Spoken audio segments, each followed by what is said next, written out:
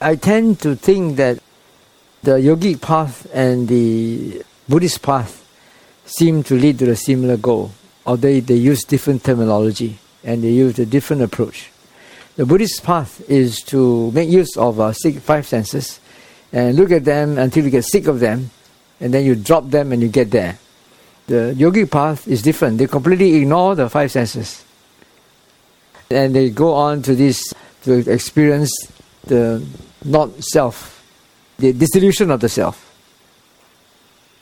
Yes? What you just said, is it related to this kind of... Because in some tradition, they don't talk about dukkha. Say like, enjoy life, realize that life is abundant and all this. Is it part of... No, it's different. Okay. If I understand well, Bhante, Dhamma includes sankharas, so all what is constructed, plus the laws, the niyamas. The laws, the niyamas. Plus nibbana. Yes. That's it? Yes. If I understand well, can realize impermanence and dukkha in sankharas, and non-self for the remaining, so the laws and nibbana. Yeah, realize. Understanding, not self. What you just said is like the one who is fully enlightened has realized that all the dhammas are not self, but the lower attainments like Sotapanna and everything only works on the sankhara level, no? No, I didn't say that. Okay. No, he was trying to say, Jasper was trying to say that the reason why we have to see anatta ultimately, not just anicca or dukkha, is because nibbana is anatta. In order to realize nibbana, you have to realize anatta. Okay. It's like the key to open the door. Yeah, but then I was saying that, well, even in that three suttas that talk about liberation, it's referring to the liberation of an arahant.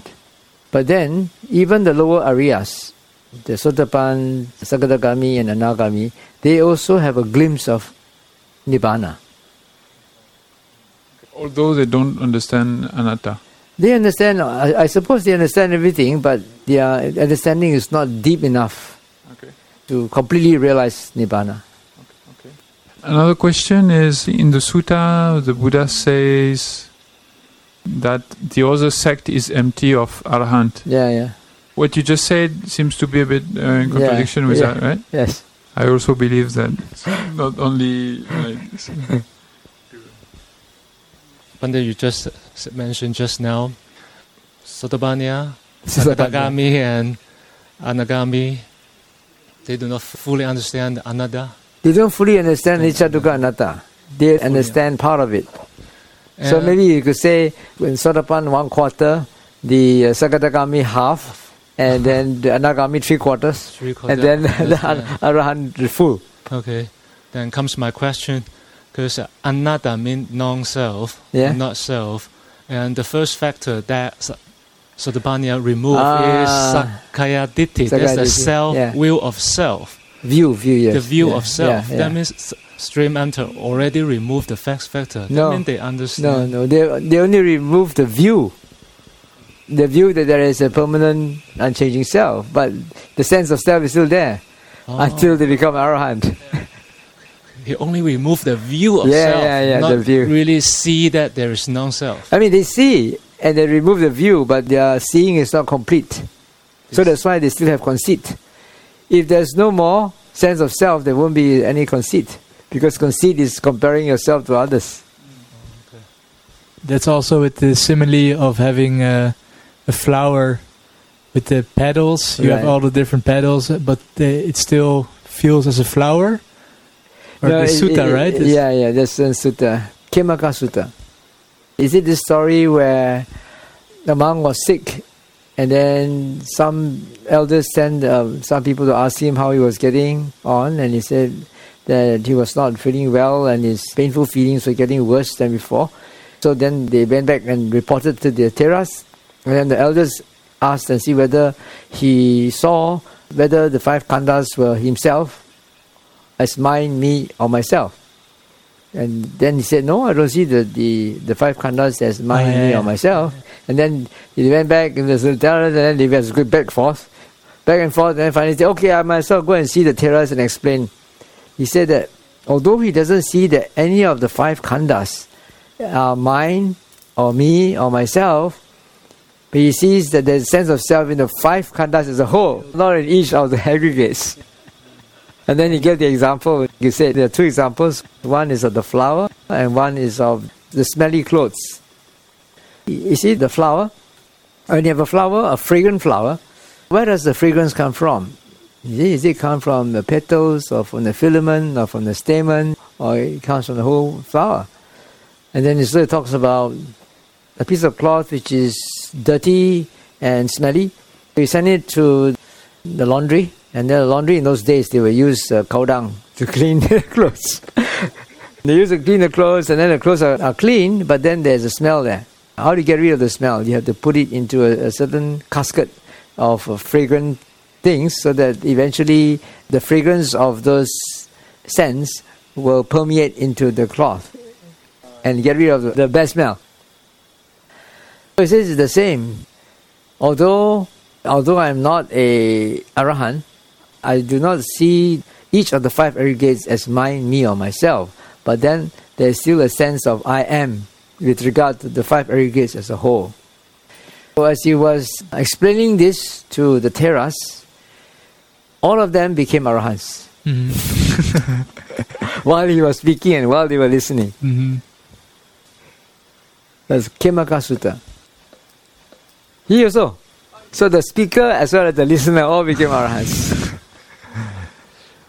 Bhante, I have one question about the sampajana, because I'm trying to get out of the intellectual habit and more into the actual insight.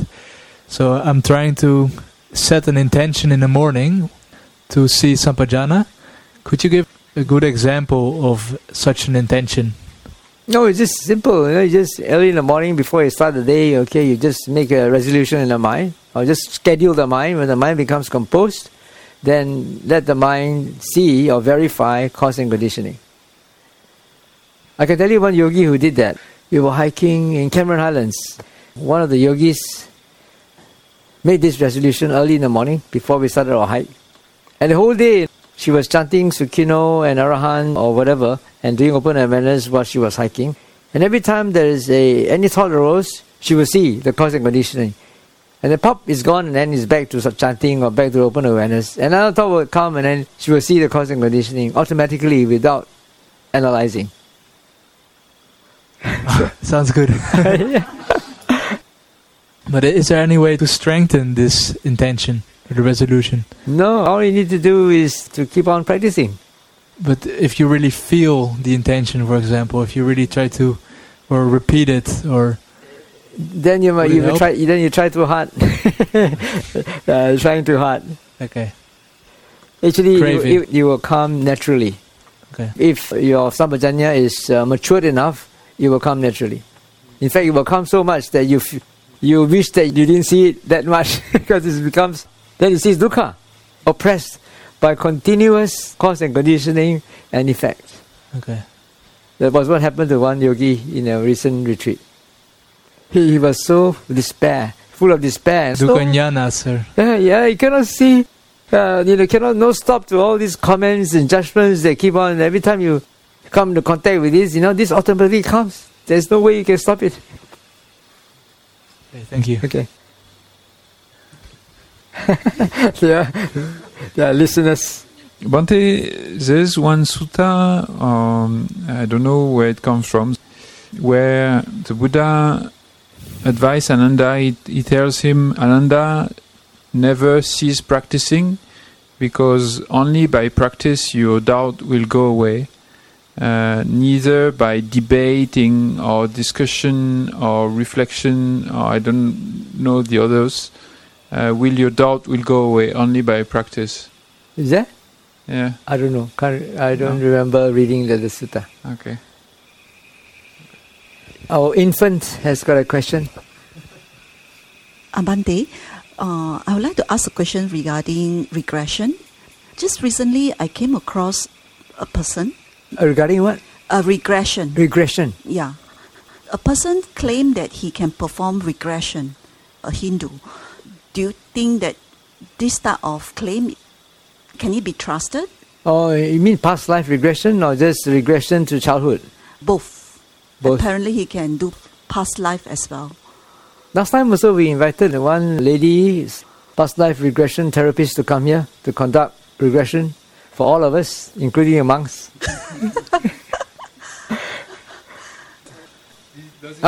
For some people, but not always, for not all. It's like external study. The psychotherapist is reminding you and telling you to go to settle your mind to a composed state, and then, like I was telling you, asking the mind, where's the root cause of this problem? That's all. And then you will get there. The surprising thing is that some of these people, they have this dysfunctional behavior or phobia or whatever, and even some, they have cancer and some diseases which they cannot cure through any conventional means. Finally, their last resort was to go and see this past life therapist. And when they regress, they just ask the question, what's the root cause of your problem? And then they just hypnotize that person into a state of samadhi. And then that person would find himself or herself living in a past life and speaking in a strange way according to their personality, and reliving that traumatic experience they had in the past. And then the hypnotist will then tell them, okay, there was a past conditioning and that was already gone, and now things are different. You should see it and let it go. And after that, when they awake, they can still remember that. And then their ailments and their suffering all resolved. Whether or not it's true is not important. The important thing is that you resolve your issue. Because you can never prove whether it really happened or not. But anyway, what happened is that they cured themselves. You're pragmatic. Yes. On the cause of dukkha, just how mentioned is craving, but is it craving or attachment? Same, these are all different forms of craving. Craving, attachment, clinging, desire. It's the same thing. Yeah, all the same. But I think there are also some problem, maybe attached to a certain kind of view, right? Yeah, of course. Attached to view, there's also clinging, right? Clinging not craving only for sense pleasures, but craving and clinging to views, ideas, expectations, hopes. All these are all causes of suffering. That is upadana, right? Upadana is clinging. Clinging. Yeah. Clinging, tanha is craving for something which you haven't got. Clinging is once you get it, you don't let go. Bhante, there is something that is called relational mindfulness. It's when you, for example, you're two person and you're describing, one person is only listening and one person is like saying, okay, now I'm hearing this sound and now I'm feeling this on my body. And actually I performed this before, and it's because somebody is listening, so it forces your attention. It's very powerful in terms of sati. And I was wondering if you recommend or if you sometimes practice it. Well, I don't understand how it works. You're two people. Okay. One is only listening. Listening. Yeah, listening, okay. And sometimes trying to... So one is only listening and the other one is describing what is experiencing. Okay. So it's like now I'm aware of my hands and I feel a bit like vibrations in my hands, and the other one is just listening and maybe sometimes trying to also feel the same. But it's not important if the other person feels the same or not. The other person is just like the receiver. Yeah.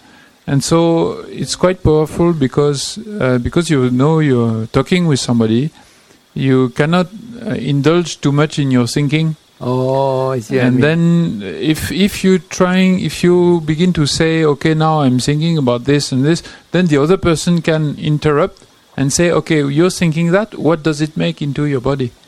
Like what? So you're bringing back to the five senses. So it's a bit like open awareness, but with two people. Oh, I see. Yeah. It's quite interesting, actually. Okay.